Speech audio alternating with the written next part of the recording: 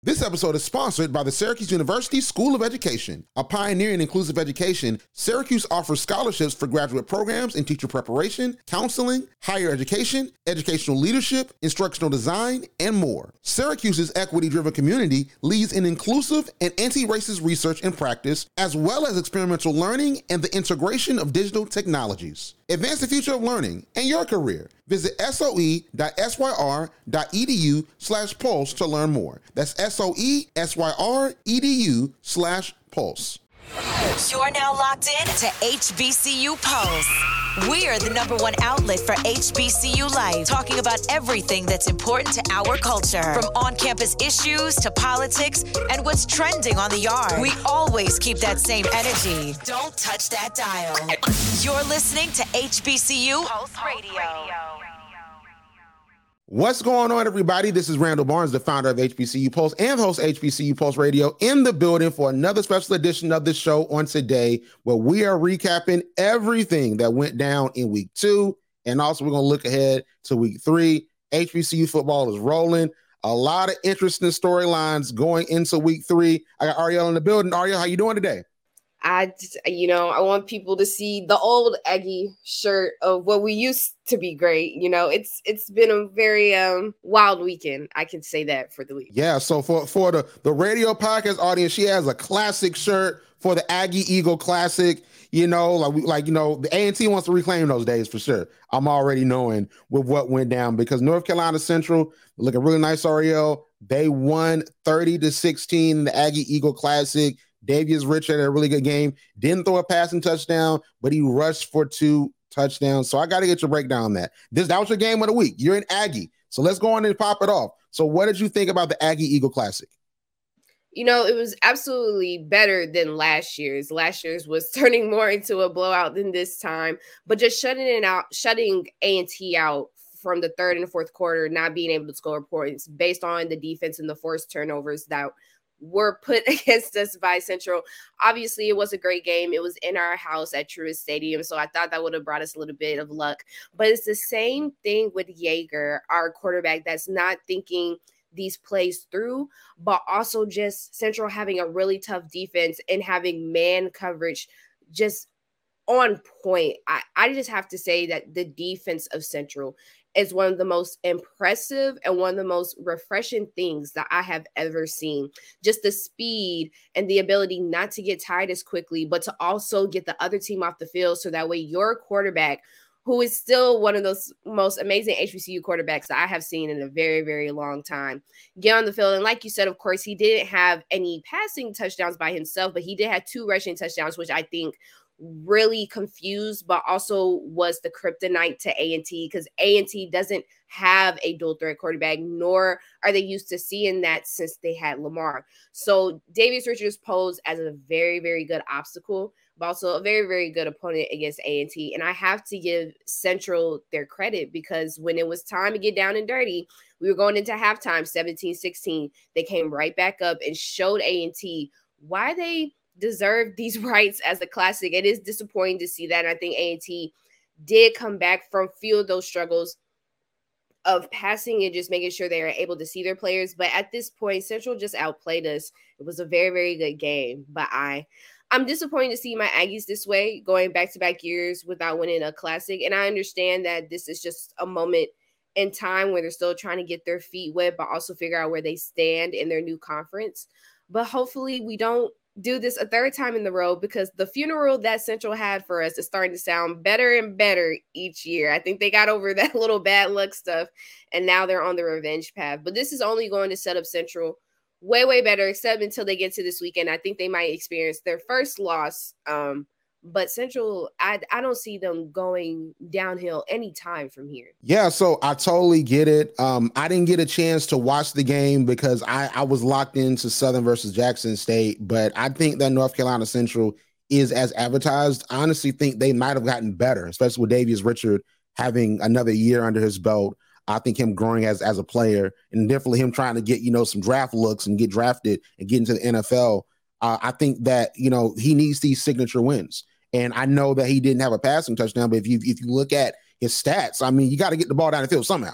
He's not like rushing for 85, 60, 70 yards, so, and at least not every play. So you got to get that ball down the field to get in position to even score, to get 30 points. So I think that's on him. So, I want to see A&T do a little bit better. Of course, they're playing Elon, this weekend. So I definitely want to see them get better. I want to see them get back to the Aggies that we've seen before. But let's talk about the Pete Richardson Classic, Jackson State versus Southern.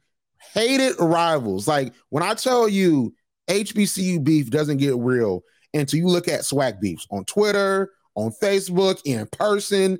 Like, Fort Valley, Albany State ain't nothing like this. All right, we just throw, little jokes at each other, but it ain't nothing like this. Like Southern and Jackson State, it's like real deal, old school college football hate. And Jackson State got the win. Ariel, you and I both predicted that they would win. But I do want to say this. I said on last week that Jackson State was going to win, and it was going to be by 2 touchdowns. You were like, Randall, 2 touchdowns? I was correct. Jackson State won 27-14, 2 touchdowns. And the reason why I knew they were going to win by 2 touchdowns is what I saw against Alabama State. I think Southern has an uphill battle really getting their offense up to snuff. I think that what I'm looking at right now, and this is honest, just telling the truth, I'm not trying to be provocative, they have one of the worst offenses in the SWAC. They have one of the worst offenses in the SWAC. And I just think at this point, it's not going to get better. They're playing FAMU really soon. They're playing other teams. They have high-powered offenses that we're really seeing move the ball down the field. They have to play Grambling in the Bayou Classic, and Miles Crawley has been doing amazing. Crawley had a great game against LSU. So I just think that if we're going tit for tat as far as offense, I don't think that Southern is really going to keep up with the pace. Harold Blood, I want to see more from him. It seems as if he's not the answer. A lot of folks want to see some other talent at that quarterback position because Bashawn McCray just simply was not cutting it. Like, he was a good rushing quarterback, but throwing the ball, he didn't do all that great. Harold Blood seems like a more pure passer, and I think he has talent. I think he has intangibles. I think he is a quality quarterback, but something's not hitting. I don't know if it's the play call in by Coach Eric Dooley. I don't know if it's the plays that are being called. I don't know if he's not seeing the defense the right way. I really don't know what's going on with Harold Blood because I think that he is talented. He has some really impressive throws, some really impressive plays, especially in that first half. But he threw 2 interceptions. So it was an okay game. He threw 2 interceptions that really stalled drives. So I think, with Harold Blood, I'm not going to say, hey, get him out of there. But I honestly think that something does need to change at the very least in the play calling to see what can be done more to really get more out of Harold Blood. So Herb Mulligan, Ariel, we talked about him a couple weeks ago after that South Carolina State victory where he dominated and had that big opening touchdown run that put Jackson State on the board for the first time in the game in the season in the MEAC SWAC Challenge. Herb Mulligan is going to continue to be the star. And honestly, when you look at that Jackson State running back room, they are legit. And I think that they're going to power that offense. Of course, we talk about Shedeur Sanders. He's doing great at Colorado. He was at Jackson State last year. And that offense went where Shedeur Sanders went. In that Celebration Bowl in 2021 against South Carolina State, Shedeur didn't have a great game. So they didn't win. You look at the 2022 Celebration Bowl, Shedeur had a better game. They were in contention to win. Jason Brown, ever since the MEAC SWAC Challenge, he's not been great. He didn't throw for 300 yards against FAMU. He didn't throw 300 yards this game. He was a serviceable game manager, it seemed like. He made the throws he needed to make. He handed off the ball to Herb Mulligan. He handed off the ball to the other running backs, and they were able to make it happen and help the team get down the field. But Jackson State's defense, once again, is as advertised, and I honestly believe that's going to be a bright spot as well. So like I said, Ariel, we both picked Jackson State to win. I picked Jackson State by 2 touchdowns, and the reason why is because I just personally believe T.C. Taylor is a good coach, and I think this game showed that level of coaching because I think coaching is more than X's and O's. I think that's very important and more important than a lot of folks, really give credit to. But I think that in general is also resolve. You had that great win against South Carolina State, and folks are saying, hey, look at them. They're back. They're the guys. Dion who? Then you go to FAMU and you get dominated. So now you're playing against Southern, a heated rival that's trying to get a win back after they lost to Alabama State. And now it's like, hey, how are you going to respond? And I think the testament to the coaching is keeping your team motivated, putting them in situations where they can win and they can be successful. And like I said, we've seen it with T.C. Taylor as an offensive coordinator. as an assistant coach. We've seen that from him in his history and how he develops his players. So I think that that's what we're seeing right now. And Southern's offense is going to really struggle this year unless they make some changes. No, I completely agree with everything you're saying, and it's kind of funny that I'm very happy that Jackson State in this game got back to the basics, now being 1-1, and now Southern is 0-2, something that we should really be worried about. But Jackson State showed in this past Richardson Classic game that they are still the dominating force that you guys had saw when we had that MEX SWAC challenge. It was a complete punch to the chest and just a stake to the heart when we saw them last week playing FAMU, that this was not the same team that we have saw coming out and opening season. And I think it was just jitters and trying. I think a lot of Jackson State players, and not necessarily TC Taylor, but maybe a little bit in his head, like, this team has to be perfect because of what happened last year.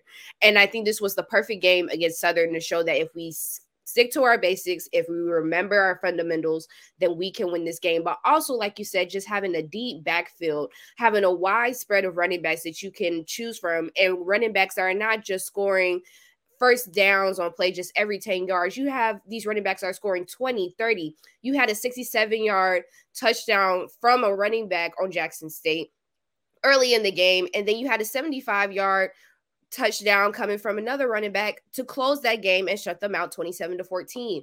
So you look at this, and no matter where you go at Jackson State, whether the passing game is going to be great, or rather we get to see Brown use his legs or make those decisive decisions, whatever happens, we know that they are going to be safe, and this is going to pose a challenge but we can mostly say when they reach the Celebration Bowl again at the end of this year. I think this past performance was perfect, and I hope that they stay this way. But on the other hand, as Southern going 0-2, when you look at the SWAC, there doesn't seem to be competition at all. And I know it's early in the season. I know we're only on week 3, but most of these teams are either 1-1 and they're 0-2. And I don't know if it's a scheduling thing. I don't know if it's the colleges that they're playing, but none of them seem to have that kind of discipline or that kind of bounce back that Jackson State is having, besides maybe FAMU. Just the SWAC in total they do have great players, and we've been seeing great games, but it just seems a lack or not much pushback to be like, hey, we need to prepare for the next team that we're playing, especially when you're going to play teams like Jackson State and FAMU, who are really good this year, who have been battling really good teams. It seems like, especially with Southern, there's not going to be as much competition, which we may see a weaker SWAC this year, which I could be wrong, and I'm not opposed to that. But I think just as in general, I don't think there's any competition that's really being presented. It's either Jackson State or FAMU or bust. We don't have any other options, especially after this weekend. So I think Southern, how you broke it down and analyzed it so beautifully and correctly, especially with your on point 2 touchdown score. I think there's a lot of things that they need to go back and reconfigure, because right now the SWAC doesn't have dominant teams to me besides Jackson State and Florida A&M. That's all I see.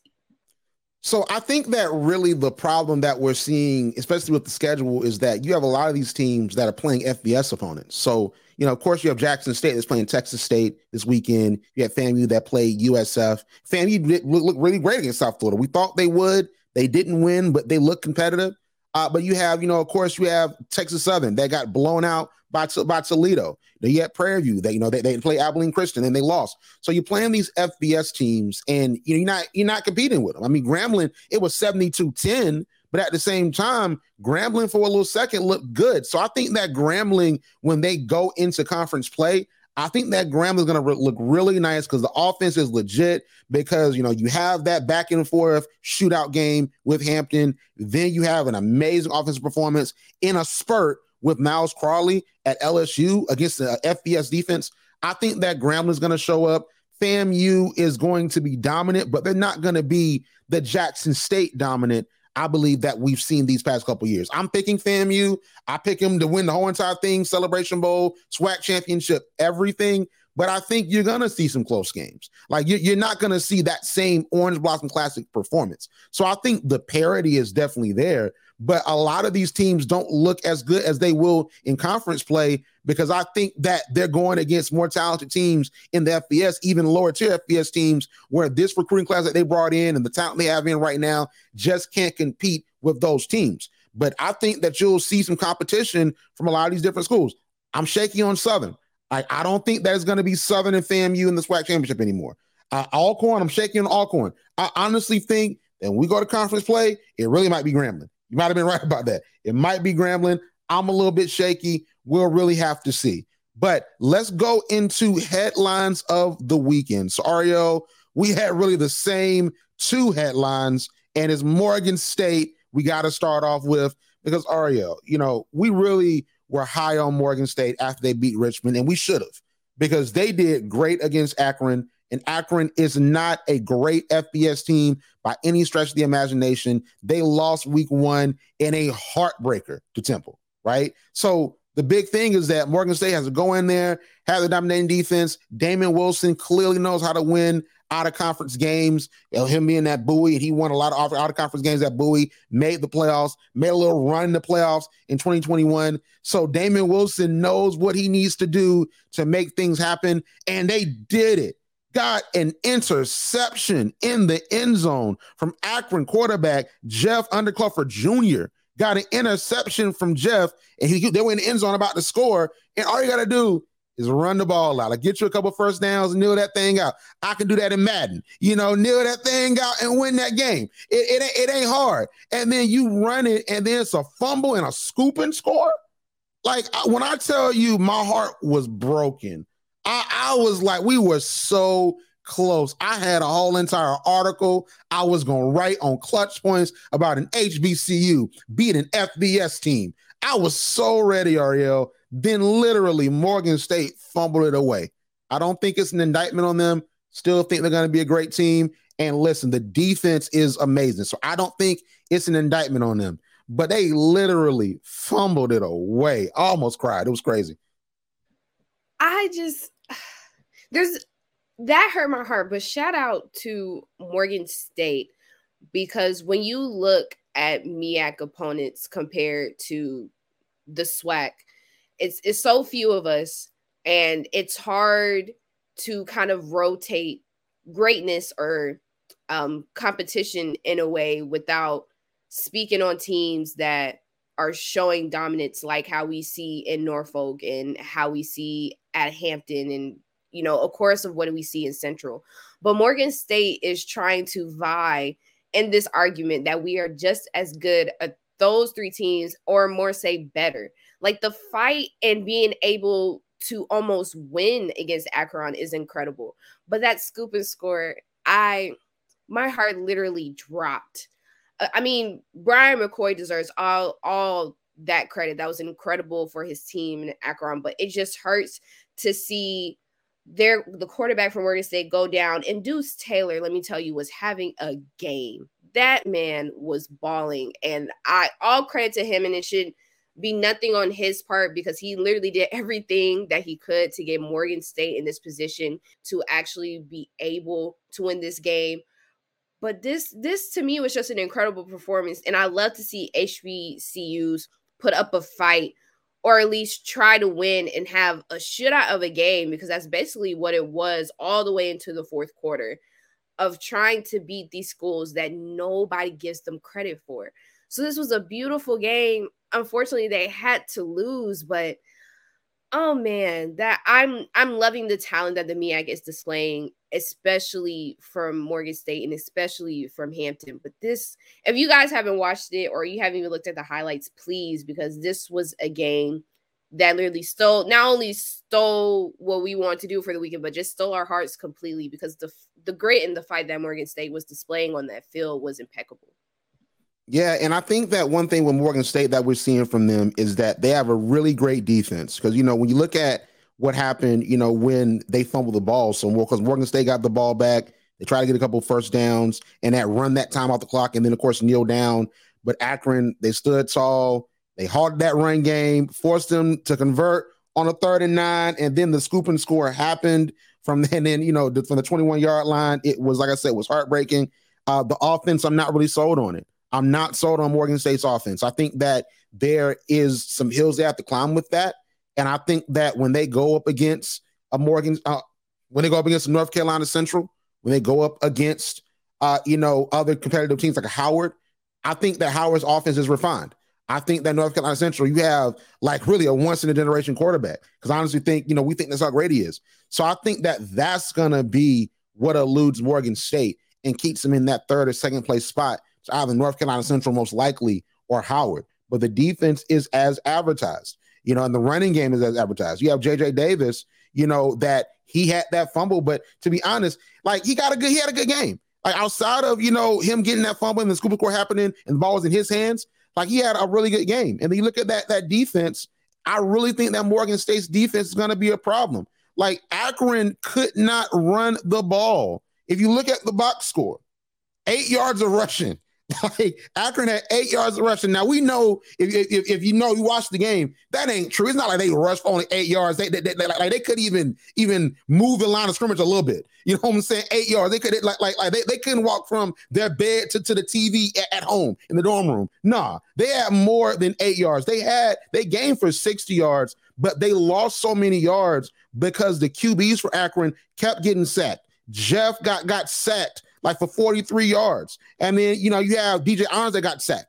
So both of them were getting sacked. So that adds up after a while, so that's why the rushing yard total was so low, but also a testament to the pressure they were putting on those quarterbacks because Akron that played 2 quarterbacks. Now, Jeff Jr. for Akron, 209 yards, 1 touchdown, 3 interceptions. I think that Morgan State has to get better with how teams move the ball down the field.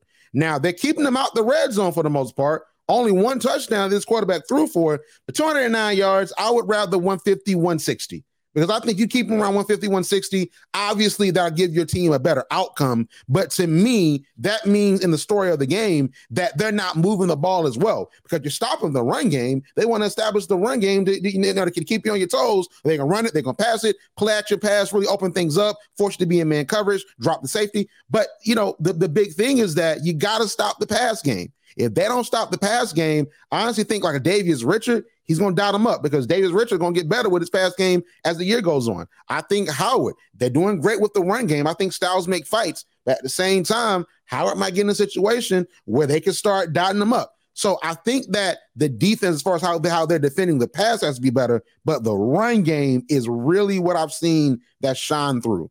But Ariel, I just think the offense needs to get better if they really want to beat either North Carolina Central or Howard.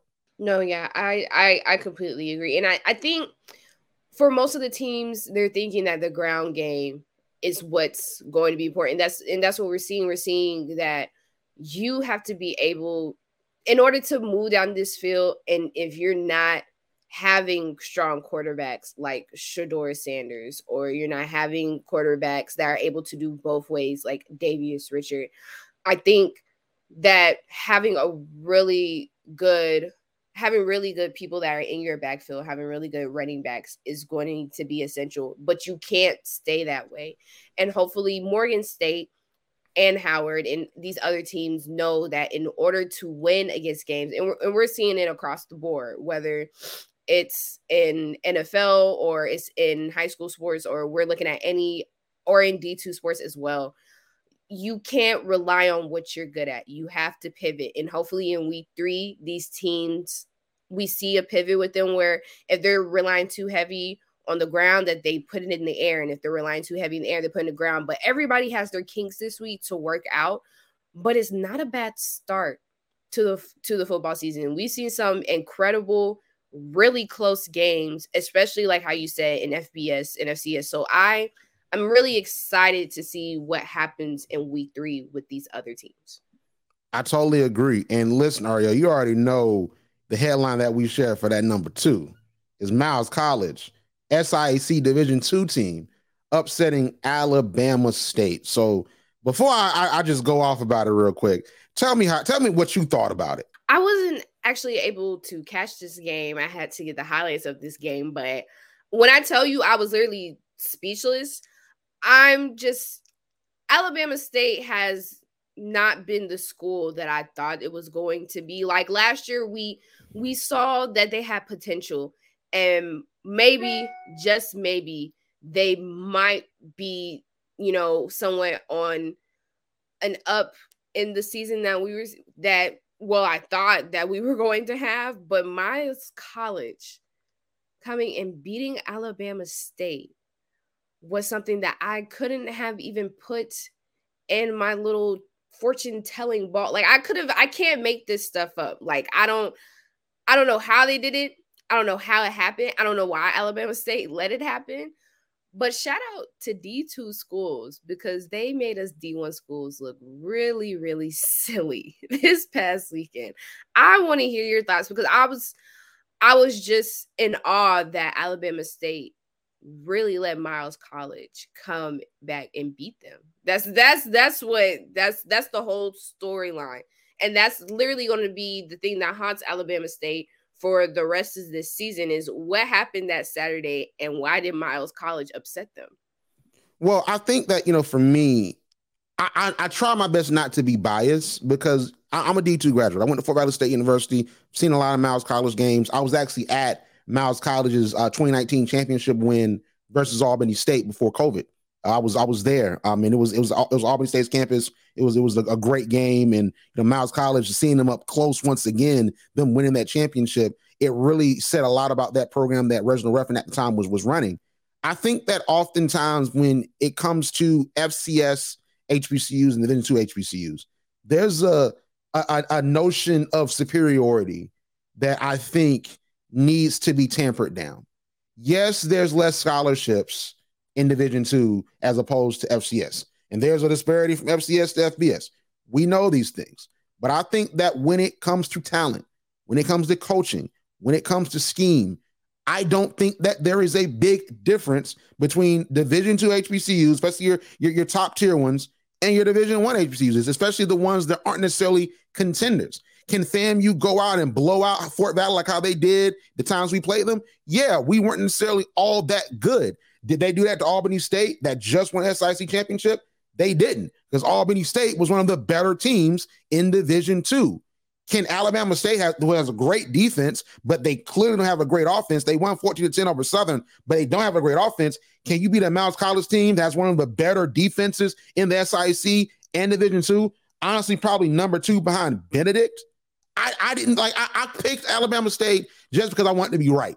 But in my heart, I was like, Miles College is going to win that game. And yeah, you had Alabama State that went up 14-0 to start the game. And it was like, okay, I'm going to be right. Alabama State is going to go in there and get them out of there. But you look at the game, and everybody's been saying this, Miles College, Division II or not, they were the better team. So Alabama State, if you look at the passing numbers and rushing numbers, Alabama State entered the game with more passing yards, 210, and more rushing yards, 190. They had more passing and rushing yards than Miles. But Miles was way more efficient when they had that ball on offense. They finished the game with more first downs. So they had 19 first downs, more third down conversions. They were 7-15. They ran 68 offensive plays to Alabama State's 53, like about 60 to 70. And they averaged 14 yards per completion. And then they dominated the time of possession, 34 minutes and 11 seconds. And every time that Miles College got in the red zone, they scored. That's how you win a game. Then on top of that, they nabbed 3 turnovers, 3 interceptions from Demetrius Davis. So you look at that team, like Miles College was the better team. And people are like, oh, they lost to a D2 school? Oh my gosh. It shouldn't be that shocking. Because is it shocking that there's other levels of football with HBCUs that have talent? Is that shocking? I don't think it is. And I was making this argument on Twitter. And, it really bothered me because I hate the faux notions of superiority in life in general. I really hate that. Like, oh, just because I'm here, I'm better than you. I hate that in anything, right? But it really irks me when it comes to Division II versus FCS HBCUs, because it almost seems as if people feel as if only the FCS HBCU should have draft picks. Because Joshua Williams got drafted out of Fayetteville State. Emmanuel Wilson made the Packers roster, although he didn't play this past Sunday. So, there's talent in Division II. It ain't just Jackson State. It's not just FAMU. It's not just A&T. It's not just Central. There's talent across all HBCUs. So when you have D2 HBCUs on your schedule, the people think it's going to just be Howard versus Morehouse. Morehouse is rebuilding. That happens. But when you play a team, you put Bendick on your schedule and see if you gonna score 65 on them. Put this Fort Valley on your schedule and see what happens. Because we different. Okay, put the Albany State that gave Gardena years. Put Tuskegee. Tuskegee used to beat FCS teams all the time. We're not trying to pit HBCUs against each other, but what we're saying is that our Division II HBCUs have talent as well. Because the pushback I already heard is that, well, it looks bad when FCS HBCUs lose to HBCU Division II teams because it makes us look bad to NFL scouts. Because, our boys aren't going to get drafted because we can't beat teams with less scholarships. There are other conferences that aren't HBCU conferences where Division II opponents are beating the FCS opponents. It happens. Who's to say that Ferris State this weekend, who's the champions of Division II, is not going to beat Montana State, a really good blue blood FCS team? Who's to say that? Who's to say that West Florida, we're rooting for FAMU. Who's to say West Florida won't make that game competitive against FAMU? Are you going to say, well, it's a D2 team, should have blown them out? They have talent on this level. And last thing I'll say, Ariel, is that it makes our athletes in Division II look bad if they're saying, well, if y'all can't beat these Division II teams, you shouldn't be in the NFL. When there's talent here. So what you're saying is that every Division II HBCU that you schedule is a cupcake team, and there's not professional talent in these ranks. When Shannon Sharp is a Hall of Famer, y'all love him, he went to Savannah State. Like when you have all this talent that we've seen that's made it to the league, and you have HBCUs that were in the SIAC, they were in the CIAA, that moved up to the SWAC and the MEAC, and of course the other conferences for some of them, they were in Division II. So, that's the thing that irks me, is that there's talent at this level, and this notion of, you lost to a D2 team? Fire the coach. Eddie Robinson should be going. Or this notion of, well, you won. Howard beat Morehouse, but they're a Division II team. No, Howard beat Morehouse because Howard was the better team. Miles College beat Alabama State narrowly because they were the better team. At Alabama State, they don't have a good offense right now. Great defense, no offense. So it really irks me, just that mentality, Ariel. It really irks me. No, but you have a point, and it's been displayed even though we're still early in the season. But even towards the end of last season, that D2 is making a shift. They are getting better players. They're getting better staff. They're getting better coaches, and they're just getting better in general. And so now we're seeing, now that the schedule's kind of widened and the competition has kind of varied, that when they play these schools and they perform these kind of upsets, or they perform at a way that gets them close to even overturning on these really big D1 schools, you have to stop and think about it, but not negatively, like, they're just a D2 school, so if they won, that's great for them, or they're just a D2 school, why are we listening to them? It's like, these D2 schools can actually compete. They're actually really, really good. They have actual players.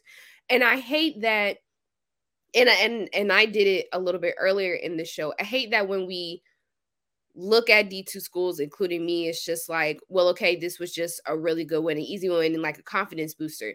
But like, as you said, I should look at them like this is competition, regardless of where they stand, regardless of where they are. Because like you said, Miles just outplayed Alabama State. And that's not the first and only team that has outplayed Alabama State. I don't know what's going on behind those scenes, but they haven't been together since last year.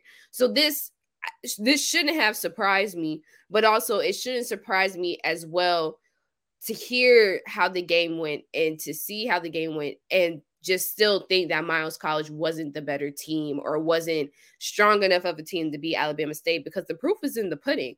And if they continue like this, if they continue to have this grit, we'll probably see more upsets by Miles College and by other D2 schools that we personally just think aren't as great as the schools that we already root for. It's okay to say that D1 has problems. We're seeing it now, and we're seeing those problems when you try to leave a conference that was tailored to you and you used to win in. You see that with A&T. And A&T is still D1 school, but we've been losing and having bad seasons for 2 years straight.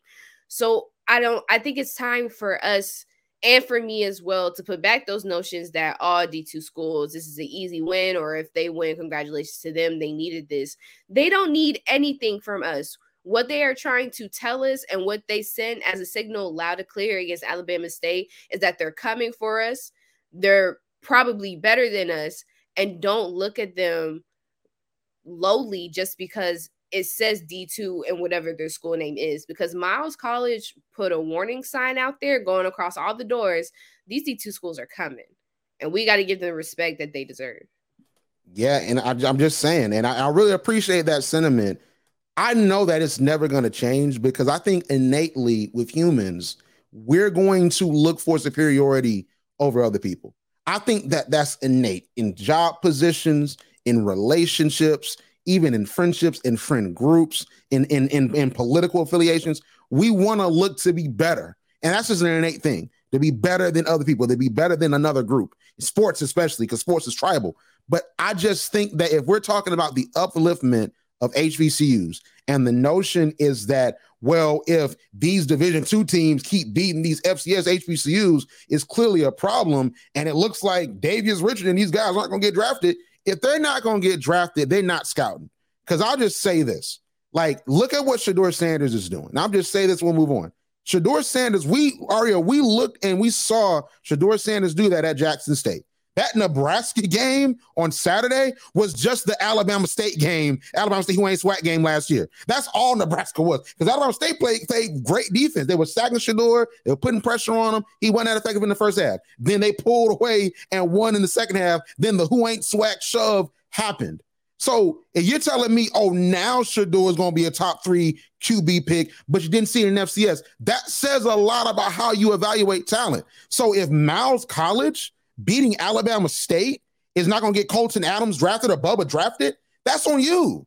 Like if Central State beating Mississippi Valley is not going to get some Mississippi Valley players to be considered to be undrafted free agents or drafted, that ain't my problem. I'm out there to win at the end of the day. So that's just really the notion that really is crazy to me. So you're telling me if Davius Richard has a great game against UCLA, which we're rooting for him to beat an FBS team, that's not going to make him look good? And you think UCLA fans are going to be like, you know what? We suck, fire the coach. Like, they're winning games. They were 9-4 last year. You know what I'm saying? So it's like, I think this notion of like this superiority, we got to be better. We have to be head and shoulders above. When there's other opponents in other conferences that are beating FCS teams, not just HBCUs. Because like I said, I want to say the last thing. I'm watching that Ferris State, Montana State game, because Ferris State, they won the D2 championship back-to-back. They beat Valdosta in 2021. They beat Colorado School of Mines in 2022. So I'm just saying, like, Ferris State is great.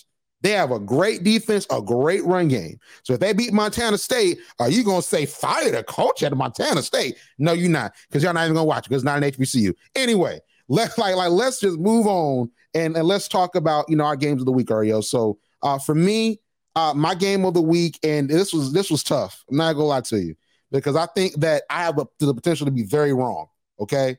My game of the week is UCLA versus North Carolina Central. So my thing is, I've been building up almost like a scouting tape, like a scouting, situation against UCLA. And here's something that popped out to me when I was looking at the numbers, Ariel, looking at the game. So, of course, Alabama State, speaking of Alabama State, played UCLA last year. And UCLA's pass defense is not that great.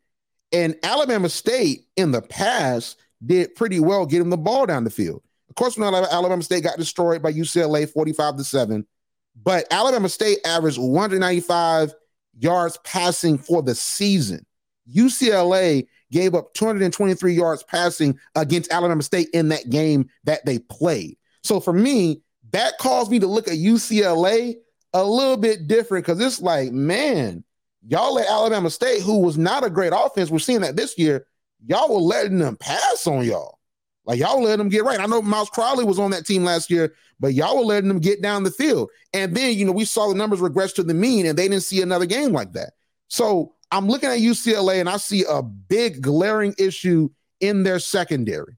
Now, of course, they were outscoring teams. You had UCLA, like they were allowing 273 passing yards a game, but they were just straight out scoring teams last year. And they started out 2-0 this year. So I was close to being like, you know what? Maybe I want to change my pick, Ariel. Maybe I'm not going to pick North Carolina Central, because UCLA 2-0.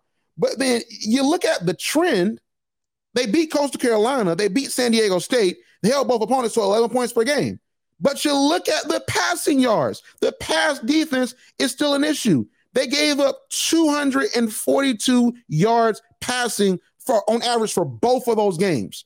And against teams they handily beat, kept them out the end zone. They only scored 11 points. So what that tells me, Ariel, is that a competent quarterback can move the ball down the field on them. And who better than a more than competent quarterback?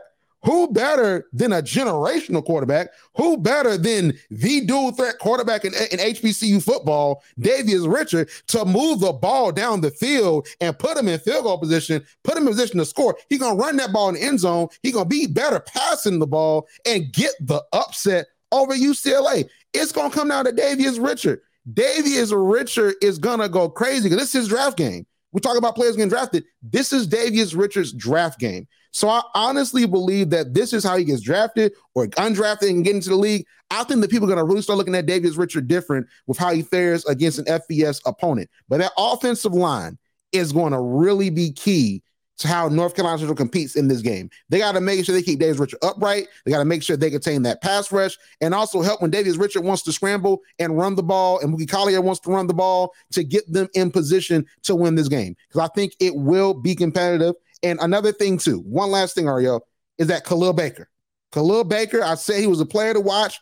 Khalil Baker, I want to see him get drafted, too. I want to see him put up some draft tape in this game. Like, you have 3 receivers for UCLA that are really good that I want to see him lock down. You have J. Michael Sturvant. He's a Cal transfer, had 5 receptions, 136 yards, and 1 touchdown versus Coastal Carolina. He like Khalil Baker might need to really match up with him. They might need to really put Khalil Baker on him. They might play some zone. But then, man, I want to see Khalil Baker knock that ball out of his hands. Aeneas Williams Awards winner, right? Be Aeneas Williams in this game. Like, knock that ball out. Get interceptions. You got Logan Lawyer. He had 4 receptions for 77 yards, 1 touchdown versus San Diego State. Knock that ball out of his hands. Get him out of rhythm. Make it where like they can't get their route effectively. Josiah Norwood, 2 receptions, 87 yards, 1 touchdown versus San Diego State. Khalil Baker, for sure, needs to lock these boys down, but it's not just him. He's one man. So that secondary in general, lock them down because they got some talent. They have some offensive talent in that wide receiver room at UCLA. But Khalil Baker, Davius Richard, Mookie Collier, they got to lock them down, Ariel. And if they do, okay, I'm picking them. Okay, I'm picking them by field goal. Picking them by field goal. It's going to be within 3 points. It's going to look like Appalachian State versus Michigan in 2007 by field goal. Okay? They're going to win this game. All right? If they lose, I'll just take it. I'll take it. But they're going to win this game by field goal, Ariel. It's always, you always, when the confidence is up, that's when the assurity of maybe Central winning this game goes up too. I am going to give Central my vote. And this has been on my mind since we started this episode.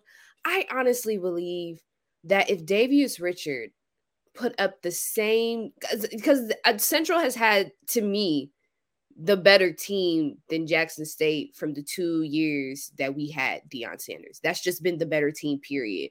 Forget the recruitment class, forget what he did for Jackson State, which was amazing. But Central has had the better team.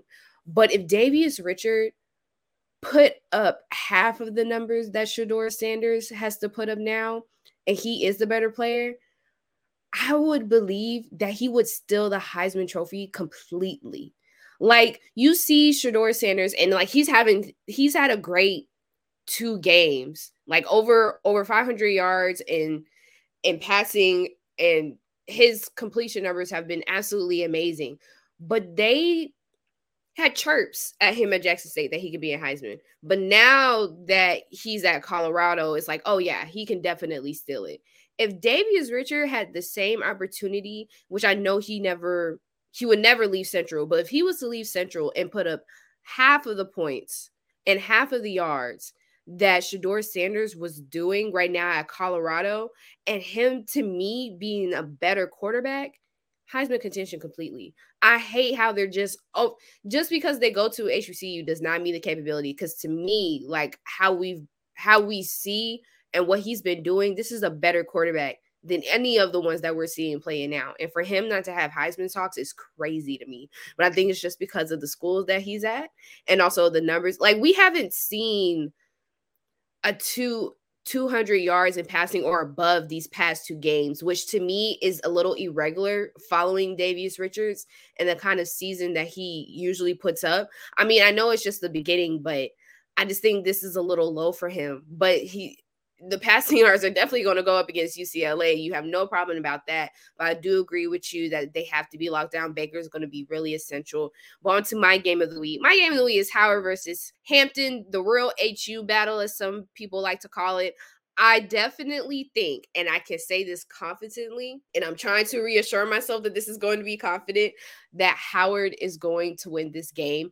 Hampton, to me, especially Christopher Zealous, I've seen the same 2 stats that he's had for these back-to-back games when he had played Grambling and when they were there at East Michigan. Same, 14 and 21 when he was playing Grambling, but he was 14 of 26 when it comes to completions in his pass attempts. Same amount of yardage, about 150. But in this Grambling game, he had 2 interceptions, 2 touchdowns. But in this Eastern Michigan game, he only had 2 touchdowns. But I see a lack of consistency. When he was playing Eastern Michigan, they just was on decline, period. They tried to come back within the second half, and that really didn't work out. Before Grambling, they were winning. And they could have pulled out if they didn't have all these mistakes, and you saw them in the second half. So the inconsistencies of Hampton really scare me going against Howard, who once they start on a roll, stay that way, and they can only go up from there. I think there have been improvements to Howard's offense extremely these past year and during the offseason, and it's going to be hard for Hampton to beat that if they can't figure out what they need to do on offense themselves, because their defense isn't really that great. Not saying that the competition that they have played these past 2 weekends has displayed the type of ability that their defense has. It definitely could have been put to the test against Grambling, and a game that they should not have lost by 4 points. Well, should not have won by 4 points, actually. Honestly, my correction. They should have blew Grambling out, just to me. But that's just a testament on you, how you were speaking so highly of them, that they may come back this season and prove that they're a more dominant team than what we've been seeing. But Hampton has had these really close games where they can show that they are better and show their strength. But it's something in there in that offense that just collapses. And I think that is on the quarterback not being able to sustain his team. So this is the only reason why I say Howard could potentially win it. And like I said, they've been on a growth spurt this past season. I'm extremely proud of what they've been doing coaching-wise and on the coaching side, building up their quarterback to make him a little bit better. He was really terrible. I would have to say one of the worst passing quarterbacks that I had seen the season previous to last year. But Howard is going to take this. Maybe I'm not good with numbers, but Howard is probably, this is not going to be a blowout and maybe 2 scores. But Hampton is just not, I'm not sure about them. They're not doing it for me specifically. I feel it. So I'm not going to lie to you. I had Hampton down. Like, I'm not going to lie, but I'm going to change my pick. I'm changing my pick. You convinced me. I pick Howard. If you're confident in Howard, I'm confident in Howard, because the reason why I picked Hampton is because I just feel like, Hampton might pull it out at the end of the day, but I'm very confident in Howard. I feel like this win could mean everything. This win could mean, to me, even more than the Eastern Michigan game, because, yeah, they lost that game. They competed well against an FBS opponent, but this is your rival. This is your rival. And you got Howard, Howard's lost some games to Hampton. So, the fact you beat your rival, and it possibly, I think it could be decisive, because I honestly think that Howard got some stuff cooking. They got some great players. They got some guys that could really get drafted. Kenny Gallup Jr. is one of the guys, you really, we're propping up. So I think that they can go out there and win, because I just think they have the squad this year. And I think that we're not going to see them really be tested into that Morgan State or North Carolina Central game. So I'm going to pick Howard just off, the strength of what you're saying. And we own Sirius XM channel 142 HBCU. Shout out to Howard. I love me some Howard. They gave me my opportunity being in radio, our opportunity being in radio. So listen, we're going to go with Howard this time around. You know what I'm saying? So shout out to Howard. And I think that, they're for sure going to win. So listen, so we gave our games of the week. So like I said, we're going to be tracking our progress to see how good we are at picking these games. So we track the progress, and here's the record, okay?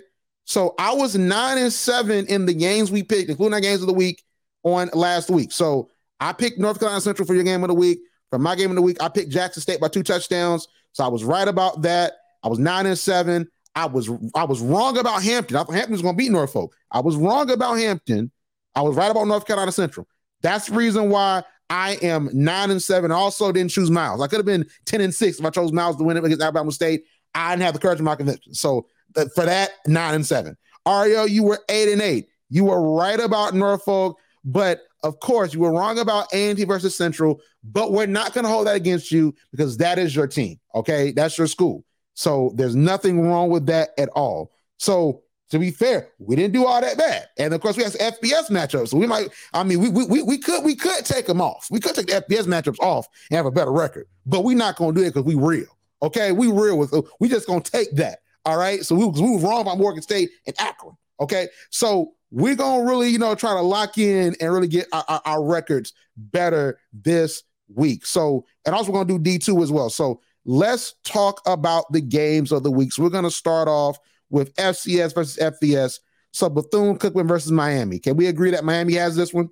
Oh, we can definitely agree. Sorry, Bethune-Cookman. We love you so much. But yeah, we can definitely agree Miami got this. So Temple versus Norfolk. So I'm interested to see who you pick for this one. So who do you pick for Temple versus Norfolk? I'm going for Temple. Norfolk has made interesting competition as to certainly why we should choose them.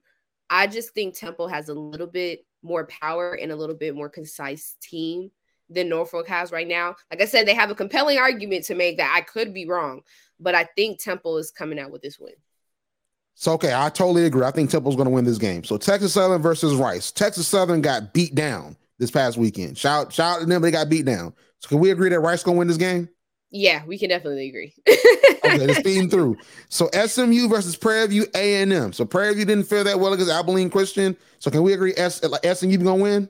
I want to hesitate. I want to give them the benefit of the doubt, but I just don't see it for them this week. So yes, we can't agree. SMU.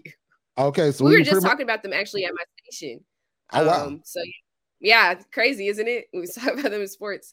Yeah, SMU may take this away from Prairie View. You can be talking about them next week too, and they beat Prairie View. I'm telling you, you can talk about them too. Where it's like, listen, that's not all HBCUs, okay? A&T beat 3 FBS teams, so calm down. You know what I'm saying? That's what you gonna tell them. All right. So listen, okay, Jackson State versus Texas State. So I was very bullish on this matchup in our preseason show.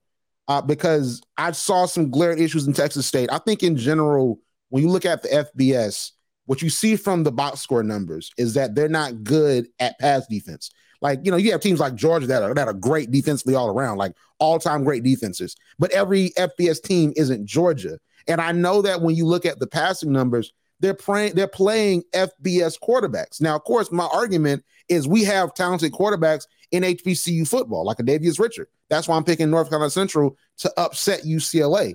But at the same time, a competent quarterback can pass for over 150 yards to 200 yards, especially if you have a wide receiver that's quick, that's elusive, that can get to their spots. You run some good plays. So honestly, for me, Jason Brown has to be better. I think Zy McDonald could be really good as well. But I'm picking Jackson State in this one. I'm picking Jackson State. Now, Texas State just beat Baylor, okay? They just upset Baylor in week 1. So I was like, whoa, okay, wait a minute. I don't know. But I will say that all these folks that are saying, well, these prognosticators, they're saying that Jackson State's not going to win. It's the committee. I'm not a part of that committee, okay? I'm a part of the HBC Post Radio Committee. I believe in Jackson State. I believe Jackson State going to be good. And win or lose, I'm picking Jackson State to win this game because I think that there's a way that TC Taylor can scheme that game and win. I would say if they win, it's going to be, once again, by a field goal. It's going to be a really close game. But if they lose, it could be a blowout because Texas State seems to be really good and they got the quarterback room together, but I'm picking Jackson State. Texas State is winning. I'm sorry. Texas State is winning. I mean, if you put Brown on that field, I don't feel as if from these past 2 performances that they have been the most consistent. And that's the thing with Brown, his inconsistencies. And I know they're still trying to figure out that quarterback room after losing a very remarkable quarterback in Shador Sanders. And their team isn't bad. Their team has the ability to put points on the board. They're really tough and they're strong. But Texas State upsetting Baylor steals the whole argument that they could win. And I'm not saying there's not anything wrong on Texas State's side. They still have a defense that they need to figure out, because that Baylor game may have just been luck. But I see this as a close game. I can't give them that. I can see this as a close game because Jackson State is not going out without a fight. But I do believe they will lose this game. Texas State is going to win. All right, so that's our first delineation. So we'll see what happens with that. So HBCUs versus non-HBCU FCS teams. So Delaware State versus Richmond. Let's be real. Can we just say Richmond's going to win this game because Delaware State? Let's do it. Yeah. Sorry, we're not even going to debate that. Yeah. So Tennessee State versus Gardner-Webb. I picked Tennessee State. Congratulations to them. And I'm happy that I'm being proven wrong, because listen, that man's job was on the line. It's been on the line since last year. And he was like, listen, he now sees that he on the line. All that good nonprofit charity work that he's doing is great for the school. But your job is on the line, sir, because you haven't produced the football team that we need to see. But that win was absolutely amazing. And so, yes, we can agree that Tennessee State is going to beat Gardner-Webb. Yeah, I mean, when you look at that game, the Southern Heritage Classic, I think that Tennessee State should have won more decisively. What you saw on the box score at the end, because Tennessee State scores that last second touchdown, or that last touchdown in the fourth quarter. Like, I think it was a closer game than it needed to be. And it showed me a lot about UAPB. We'll talk about them in a second. But I think that Tennessee State, if they start really getting to it and once again beating these FCS teams, because, of course, you have Gardner-Webb that's in the Big South. So, they're not in the OVC play just yet. So if they beat Gardner-Webb, I think that Eddie George's seat is going to be safe. And I think it gives them some good stuff to build on. So I think that Tennessee State wins this game. We both agree on that. So Alcorn versus McNeese State. So here's a note. Alcorn beat McNeese State 30-19 last season, but they've struggled. And I know they played an FBS opponent, but they've struggled to start this year. And the quarterback room seems like it's not all that great this year. So I'm going to pick, honestly, Alcorn. I'm probably going to be wrong because they beat McNeese State last year. But I'm going down with the ship. I'm picking Alcorn, but I don't know. We might be going down together because I really want them to win this game. But they haven't been as confident nor played as confident as they could be. And we all see that they've been struggling since the end of last season. It has not been great, but hopefully Alcorn, please give us, positive points that we pick you, please, because I want this win for you. It's not even them winning this for themselves. We want you to win. We're all rooting for you. Please do not disappoint us. Yeah, so we'll see what happens with that. So, this is a good one. North Carolina A&T versus Elon. So, Aria, what you thinking? I'm in my Delulu phase. I'm in my Falcons phase. I'm rocking with them till the wheels fall off. Even if we go 0-10 this season, I'm rocking with them. As you can see, the confidence is not in my voice, but that's my team. That's my school. I'm going to rep them till I die. So North Carolina A&T over Elon. Confident. I think A&T has to pick it up at some point. I think it has to start this week. Central is honestly might be pound for pound alongside FAMU the best team in HBCU football, especially in the SWAC and the MEAC. Of course, they play UAB, and that's not a good first game to play, especially with some inconsistencies at the quarterback position.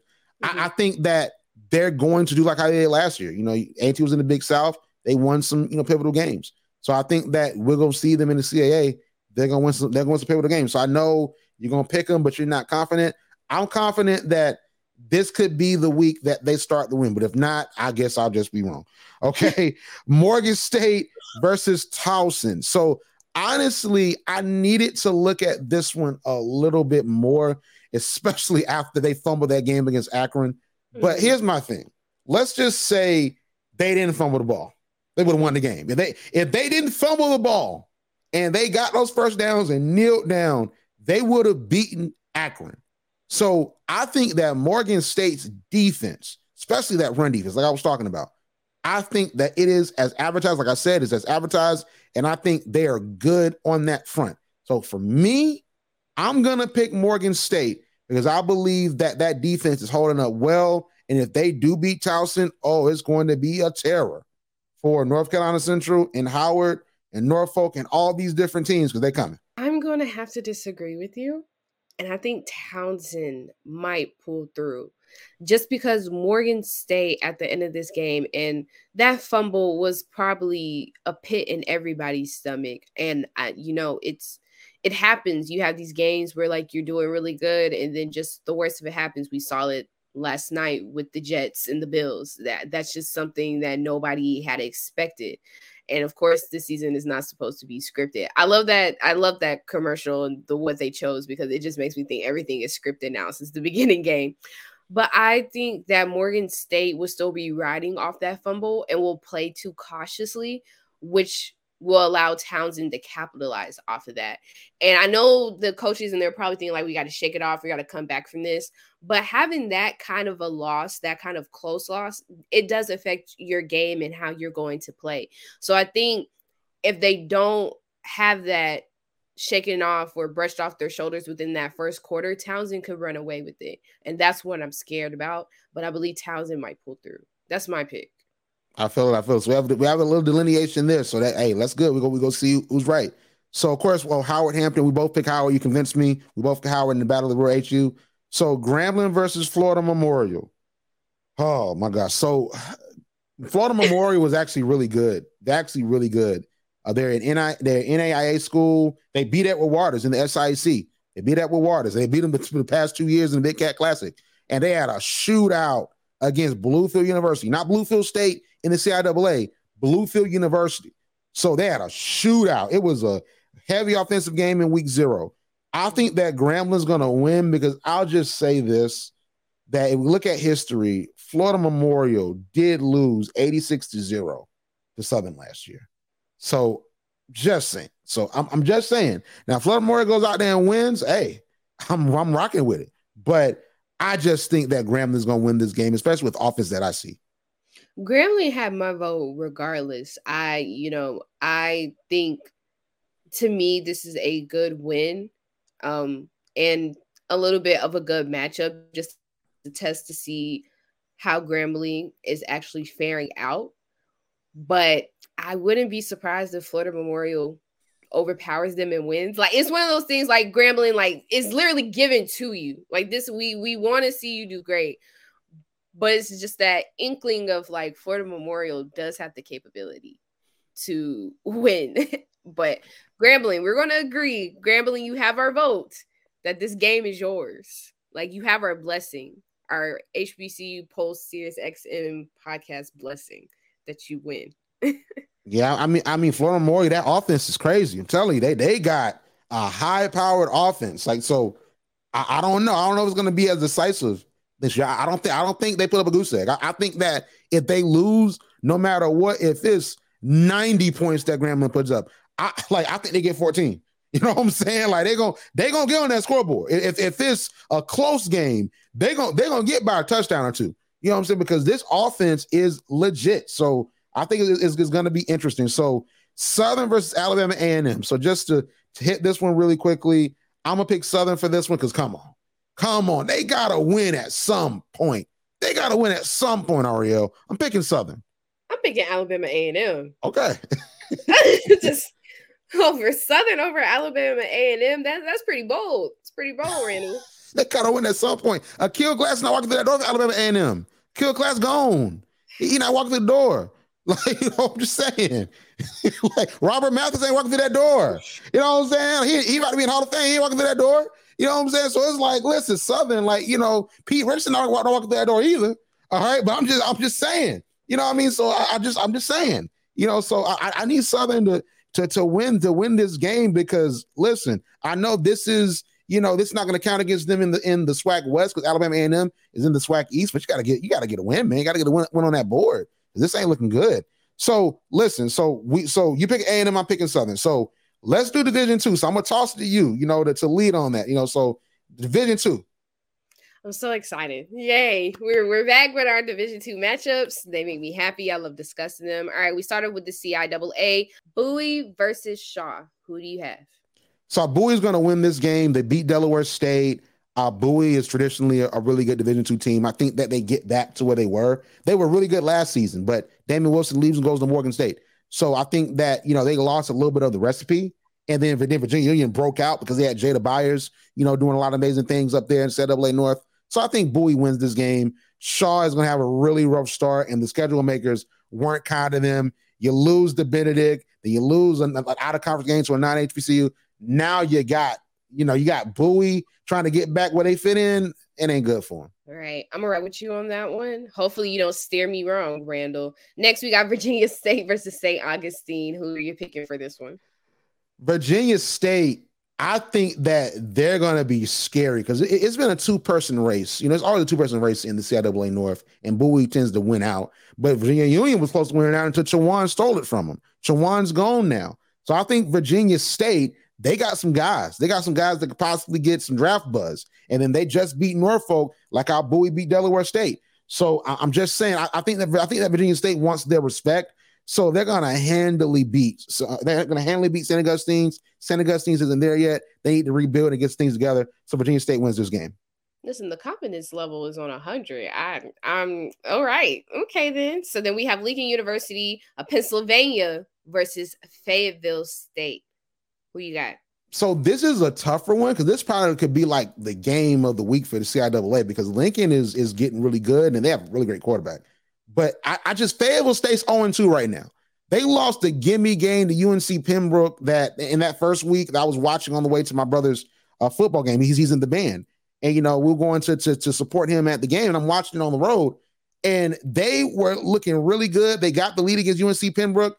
And they fumbled it. And they lost that game. Not fumble literally, but they fumbled the game. Not like Morgan State. They fumbled the game. And they lost. Not like Morgan State. So, they got to get back on the board. And I think that this could be the game, but I wouldn't be surprised if Lincoln beat them. I honestly wouldn't be because Lincoln is a quality offense. So I wouldn't be surprised if Lincoln beat them, but I'm going to choose Fayetteville State just to be safe. Fayetteville State, just know you're his safe choice, not his only choice, his safe choice. I'm sorry you threw Morgan State underneath the bus like that. You're not going to get away with these comments. Like they have been disastrous, Randall. Oh, we're almost done. Johnson C. Smith, shout out to them versus Bluefield State. Who you got? Listen, Johnson C. Smith, worked to establish football, okay? Worked to establish HBCU football back in the day. This ain't that team. Bluefield State gonna win. Bluefield State, that's that. This ain't 1800. Bluefield State gonna win. This ain't the same, okay? Listen, Bluefield State is gonna win this game. Bluefield State, they're coming to the CIAA, and they're taking names, okay? They're going to be really good, I think, for years to come. So Bluefield State got this locked up for sure. Listen, we've seen a lot of times that there have been forefathers and front runners that have started the movement, but sometimes you're not the one to finish it. And I feel that. Johnson C. Smith, you're just not the one to finish it. And that's okay. Y'all finish the race soon. Almost last one, Livingstone versus Virginia Union. You have basically turned me willingly into a Jada Byers fan. So I already know who I want. But what is your pick, Randall? Virginia Union, easy. Jada Byers, he's coming to Harlan Hill this year. I think that Jada Byers really wants to win this CIAA championship. He wants to make the playoffs again and get that back when he lost against Wingate, because Wingate contained him. And they want to just be dominant. And they did really great against Morehouse. So I honestly believe that, Virginia Union is going to win this game. Just in general, Livingstone, like I said, they established, the culture with the football, but it's just that they're not where they need to be. Ben Coates ain't walking through that door. You know what I'm saying? So I'm just saying. So I think Virginia is going to win this game because Ben Coates ain't walking through that door for Livingstone, but Jada Byers is walking through that door, and he's the new great for Virginia Union. So Virginia Union going to win this game. All righty, last but not least, Winston-Salem versus Elizabeth City State. That was a lot. Who are you picking? Winston-Salem. Winston-Salem, they got to get back right somehow. And I think that Elizabeth City State is the right game to get them together. Elizabeth City State, they've had some good teams in the past, but just not recently. So I think that Winston-Salem is going to win this game pretty handily. All right, let's go ahead and move on now. We got the SIAC. To me, the SIAC. We're going to start Tuskegee versus Central State. I really want Tuskegee to win this, but who do you have, Randall? Tuskegee's going to win this. They're doing their thing. I mean, they have, Antonio Meeks, who could easily, that's why I'm saying talent in Division II. Antonio Meeks easily could get drafted when it's his time, especially if he stays at Tuskegee. He's going to be that guy. So Antonio Meeks, you got Aaron James, who's a former Tuskegee quarterback and has seen so much success for Tuskegee and was a part of it from 1998 to 2000. So I think he wants to restore Tuskegee back to where it always has been. And I think Central State is a formality. Shout out to Coach Kevin Porter. They beat Mississippi Valley. Kevin Porter was at Fort Valley before he parted ways with Fort Valley back in 2019. I got a lot of love for Coach Porter, but Tuskegee got this one for sure. I'm glad we can agree on something. Next, we got Savannah State, who's produced phenomenal talent, versus Clark Atlanta. I love my Panthers. My sisters are Panthers. Been a rough of a season, but who you got? Fort Valley beat down Clark Atlanta. They beat them down. I watched that game. I was trying to sugarcoat it. It's been rough. It's been more than rough, but Yeah, I don't know what Coach Willie Slater gonna do. I don't know what he gonna do to get them going. But Savannah State, they disappointed me. They're really disappointed me. And, because I looked at them different when they beat Fort Valley and ruined our playoff chances. I'm never going to get over that because we could have made the playoffs. But, Savannah State ain't been looking that good. We thought they were going to beat Bethune-Cookman. They didn't. So we were both wrong about that. So I don't know. I think Slater needs to get a win to get the Clark Atlanta faithful confident in him. And I think this possibly could be that win because this is the Savannah State that came down from the MEAC, and when was winning in 2019, 7-3, 2021, 8-2. This ain't the same team. So I think that, they got to get it together. But I think Clark Atlanta could win this game. But I put down Savannah State. So I put down Savannah State. I really want to change my pick to Clark Atlanta, but I'm going to stay with Savannah State. I'm going to stay. Are you sure? Going once. Yeah, I'm going to lock in. All right. He's locked in, guys. All right, next, University of Arkansas at Pine Bluff. We talk about them a lot versus Miles, who just had an outstanding upset. Who do you have? So, of course, Pine Bluff is SWAC, and they have been looking really good. They look really great against Tennessee State. But Miles, I'm telling you, Miles got that recipe, and then UAPB, they had that duel last year, and it wasn't all that far away. So I didn't pick Miles last week. I think it's going to be flip-flop. I was wrong. I might be right this week. I'm gonna pick Miles. I'm going with Miles, SIC. They're gonna respect us at some point. At some point. The key word at some point, they will respect you. Will it be today? Probably not. But you know what? I might be with you on this one. That upset has me kind of turning my wheels slightly to the other side. Miles might be with you. On next, Allen versus Kentucky State. I pick Allen. Kentucky State, they started out really nice against Clark Atlanta. Tuskegee beat them down. So with Allen got a really great passing offense. I know it's statistically, it might not be the best passing offense in the SIC from last year to this year, but it looks great. And that they have a competent quarterback. Coach Keaton is an amazing offensive mind. He has a great offensive mind around him. Allen really is just getting back into the conference, and they want to be competitive. So I think that Allen beats them by a touchdown or two. I'm sort of shaky on how dominant they're going to be, but I think the big test is going to be Kentucky State's defensive line and the pressure they're going to put on the quarterback because Allen wants to pass it. But I'm picking Allen to win. I'm with you on that one. The next one we got Albany State versus Morehouse. Morehouse just lost to Howard in excruciating 19-65. Not to say that's the best thing. I don't think this is Morehouse's game, though. How do you feel, Randall? So here's the thing. So I do the SIC spaces with my guys, with the SIC graduates on Twitter spaces, and we just talk about what's going on in the SIC, and we did game picks on Sunday. So we're doing the picks. And I was like Albany State, Albany State's going to win this game. And of course, I still stand on that. They said Morehouse. So it's not like it's definitive that everybody thinks Albany State's going to win because Coach Gabe Gardena ain't walking through that door. He had Charleston Southern scoring 14 points on Clemson. You know what I'm saying? Like making that seat high for Dabo Swinney. So Coach Gardena gone to Charleston Southern. So Coach Quinn Gray, he has some things to clear up.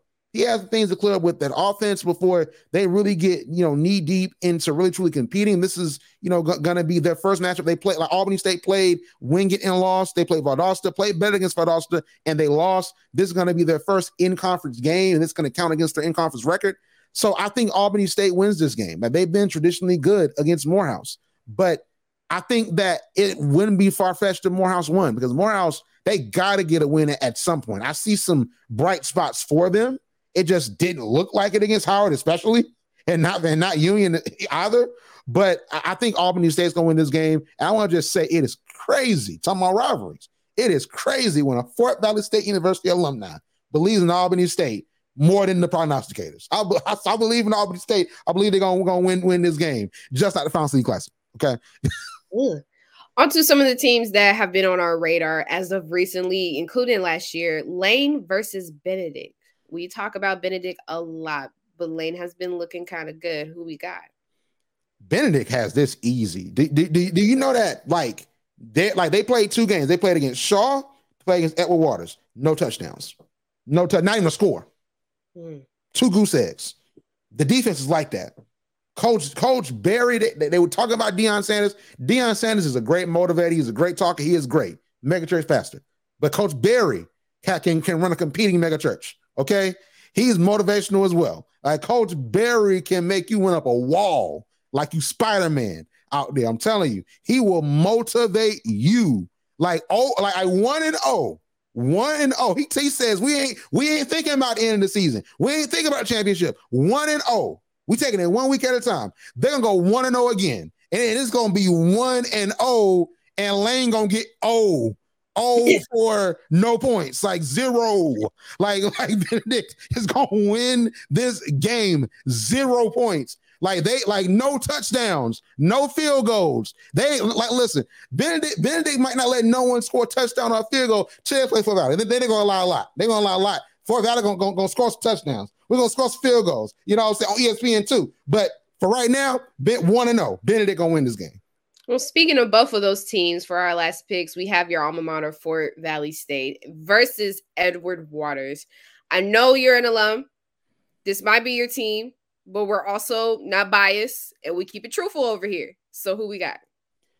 Fort Valley is going to win this game, but here's my thing with Fort Valley. My thing with Fort Valley is that I don't like how we do in clutch game situations. I brought this up in the SIC space I was in. You look at the game against Allen last year, early in the season. Allen takes the lead. We got to come back and win. Look at that Savannah State game. We were leading. Then Savannah State got the lead. We couldn't win. Look at that Tuskegee game. Both teams looked good. Fort Valley looked competitive. Kelvin Durham got injured. And then we had a chance to win. We had multiple opportunities to win. Durham got us in that red zone. And we could not convert. Tuskegee wins 37-31 in the Red Tails Classic. Then Clark Atlanta, who honestly, as what we've seen right now, the evidence that we have is not that great of a team right now. And Clark Atlanta was tied going into halftime with us until we sort of took off in that second half. So like how the offense starts so slow. The offense starts slow for Fort Valley, although we have an amazing quarterback. And then crunch time situations. Sometimes Kelvin Durham wants to be a superhero. Like I'm like, don't be a superhero. Be Tom Brady. Like just get that ball down the field.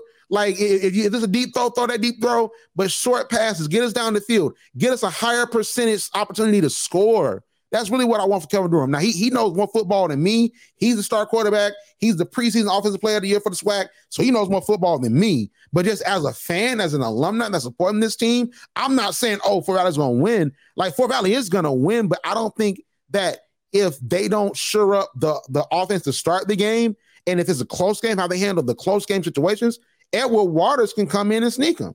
But Fort Valley is going to win. I'm just nervous at what I've been seeing. But the defensive line area for Fort Valley, it's like that. That's what. Did you notice no FCS team scheduled with us? Okay, defensive line. They don't do that defensive line area. I'm telling you, defensive line something else. You know what I'm saying? Defensive line. Alabama State scheduled us. It looks just like an NFL team. Man, they don't think they playing NFL team playing against Fort Valley with a defensive line. So listen, defensive line is as advertised. So if Fort Valley falls with defensive line, we're gonna be all right. Hey, y'all heard it here first. Gave you the breakdown, the rundown, the post game, the pregame. We know who's winning next week, and then we got a little bit of SWAC competition versus some non-HBCU D2 teams. Delta State versus Mississippi Valley State. I'm a little fond of Mississippi Valley State, but I'm not so sure about this matchup. How are you feeling? Delta State's winning this game. Delta State, they won last year. Like Delta, see, here's the thing, and we about to go in a second. Here's the thing that people don't realize. Delta State played Jackson State in the fall 2021 season. Shedeur Sanders, the Heisman contender, right now the number 3 pick in the NFL draft. I'm bringing them up for a reason. Delta State was going back and forth with Jackson State. Shedeur got hurt in that game and had to leave. Jackson State ends up winning. So as long as I think, you lost to a D2 team, Delta State is one of our better teams. And then Patrick Shegall, we talked about him last year, is that guy. He was going tit for tat with Shedeur back in 2021. Of course, Shedeur is better now. He's gotten better. But Patrick Shegall can be an FCS quarterback. Patrick Shegall can possibly be an FBS quarterback. He leads a high-powered offense for Delta State. So if Patrick Shegall is playing and the game is like that and they open up that playbook, I'm sorry. Like Mississippi Valley's going to lose to another D2 team and it ain't going to be an HBCU. So it's even worse. Okay? So I'm just saying. So Delta State, they're going to win that game. They're going to air that ball out and they have a propensity to beat Mississippi Valley. So just saying. This is one of the games that we kind of question. We kind of see where we fall, but this could also be a potentially good matchup as we've seen with Miles and Alabama State. Florida A&M versus the University of West Florida. Who are you picking? My. Mm-hmm. My. Oh, my God. Go ahead, Johnny Gill. Go ahead. Who are you picking? Who looking good tonight? Who is looking good, Randall? I'm going to pick Florida A&M. Like, the teams I root for, like I root for FAMU and FCS. Like FAMU, like Fort Valley is like my HBCU. Like it was my school. I wanted to go to Fort Valley since 7th grade. But FAMU honestly was my dream school. So there's a lot of like reverence that I have for FAMU, and I root for FAMU. But West Florida, if they underestimate West Florida, I'm telling you, it could get ugly. West Florida is a Division II contender. And I think that what this game does, FAMU wins this game, but what this game does, we saw against Albany State. Albany State competed well against FAMU last year, and this team is better than last year. But what we're going to see is that possibly that gap is not as wide because what you're seeing is a University of West Florida team that admittedly, even though Benedict was really great last year, Virginia Union was really great last year, Fort Valley, Albany, we had some great teams. Tuskegee was really great last year. I think that if we're looking at last year's University of West Florida team that made it to that Final Four, to make it to, the Division National Championship, they made it there. Like they were the Final Four teams. They're better. They're better than the D2 HBCUs, at least from last year. They're better. If they played for Valley, they would have beat us. If they played Benedict, they would have beat us. They beat Delta State. They beat Wingate. Wingate beat Benedict and Virginia Union. So for me, this ain't your typical team. And they have a proficient offense. They have high-powered offense. They can air that ball out. They can throw that ball. They have a really good defense. I'm picking FAMU, but these folks are like, it's a D2. Oh, we'll be done by halftime. No. Okay. All right. Watch the halftime. Gonna be crying when they up 14-0. Don't underestimate them. Don't underestimate them.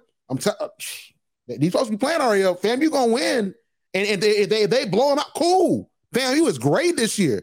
No argument from me. I'm a FAMU fan. I'm about to say we. We gonna win. You know what I'm saying? That's how big of a fan I am with FAMU. We gonna win. But at the same time, I'm telling you, y'all gotta start sleeping on these D2 teams, and y'all better hope that West Florida don't show y'all something. Just saying. Listen, Florida A&M, you have my vote, but take the advice that Miles College sent to Alabama State. Don't ever underestimate a D2 team. I think we have our picks, Randall. I don't think they're too bad. I don't think they are either. I think some of the teams going to disappoint us though. You know what I'm saying? We're gonna have a losing record next week. You know, this ain't been the first time we've been disappointed. You know, it definitely hasn't been my first. So hey, it is what it is. I mean, listen, we like at the end of the day, we do root for the Falcons. So you know, like, I'm just saying. At the end of the day, you know, I'm not going to jinx it. It was pretty good winning this Sunday, but you know, it's against Bryce Young. He's a rookie. Didn't do too bad besides his interceptions. But listen, once you get past that, Ritter got past his. He's still having some difficulties, just a little bit to me. I'm not so confident in our QB1 pick, but you know, it is what it is. We're gonna ride with it. Listen, at least we're not the Cowboys and the Giants down here. I will never go down in history that disrespectful of a game. Never gonna do that. We ain't never allowed that. We ain't never gonna do that. Yeah, that was crazy. Like that was crazy. But listen, Ariel, this was a great show. Tell everyone where they can find you on social media. You can find me on Instagram at __.modernDayAri, or put me in the hot seat on Twitter at @AskRiri__. Twitter, X, the new thing that Elon Musk is just trying to invent. Or you can follow me on my website at theunexedopinion.weebly.com. Like what you hear? Yeah. Subscribe to HBCU Pulse Radio on Apple Podcasts, Spotify, or wherever you get your podcasts. Also, head to hbcupulse.com to stay up to date on what's going on in the HBCU community. Thank you for listening to HBCU Pulse Radio.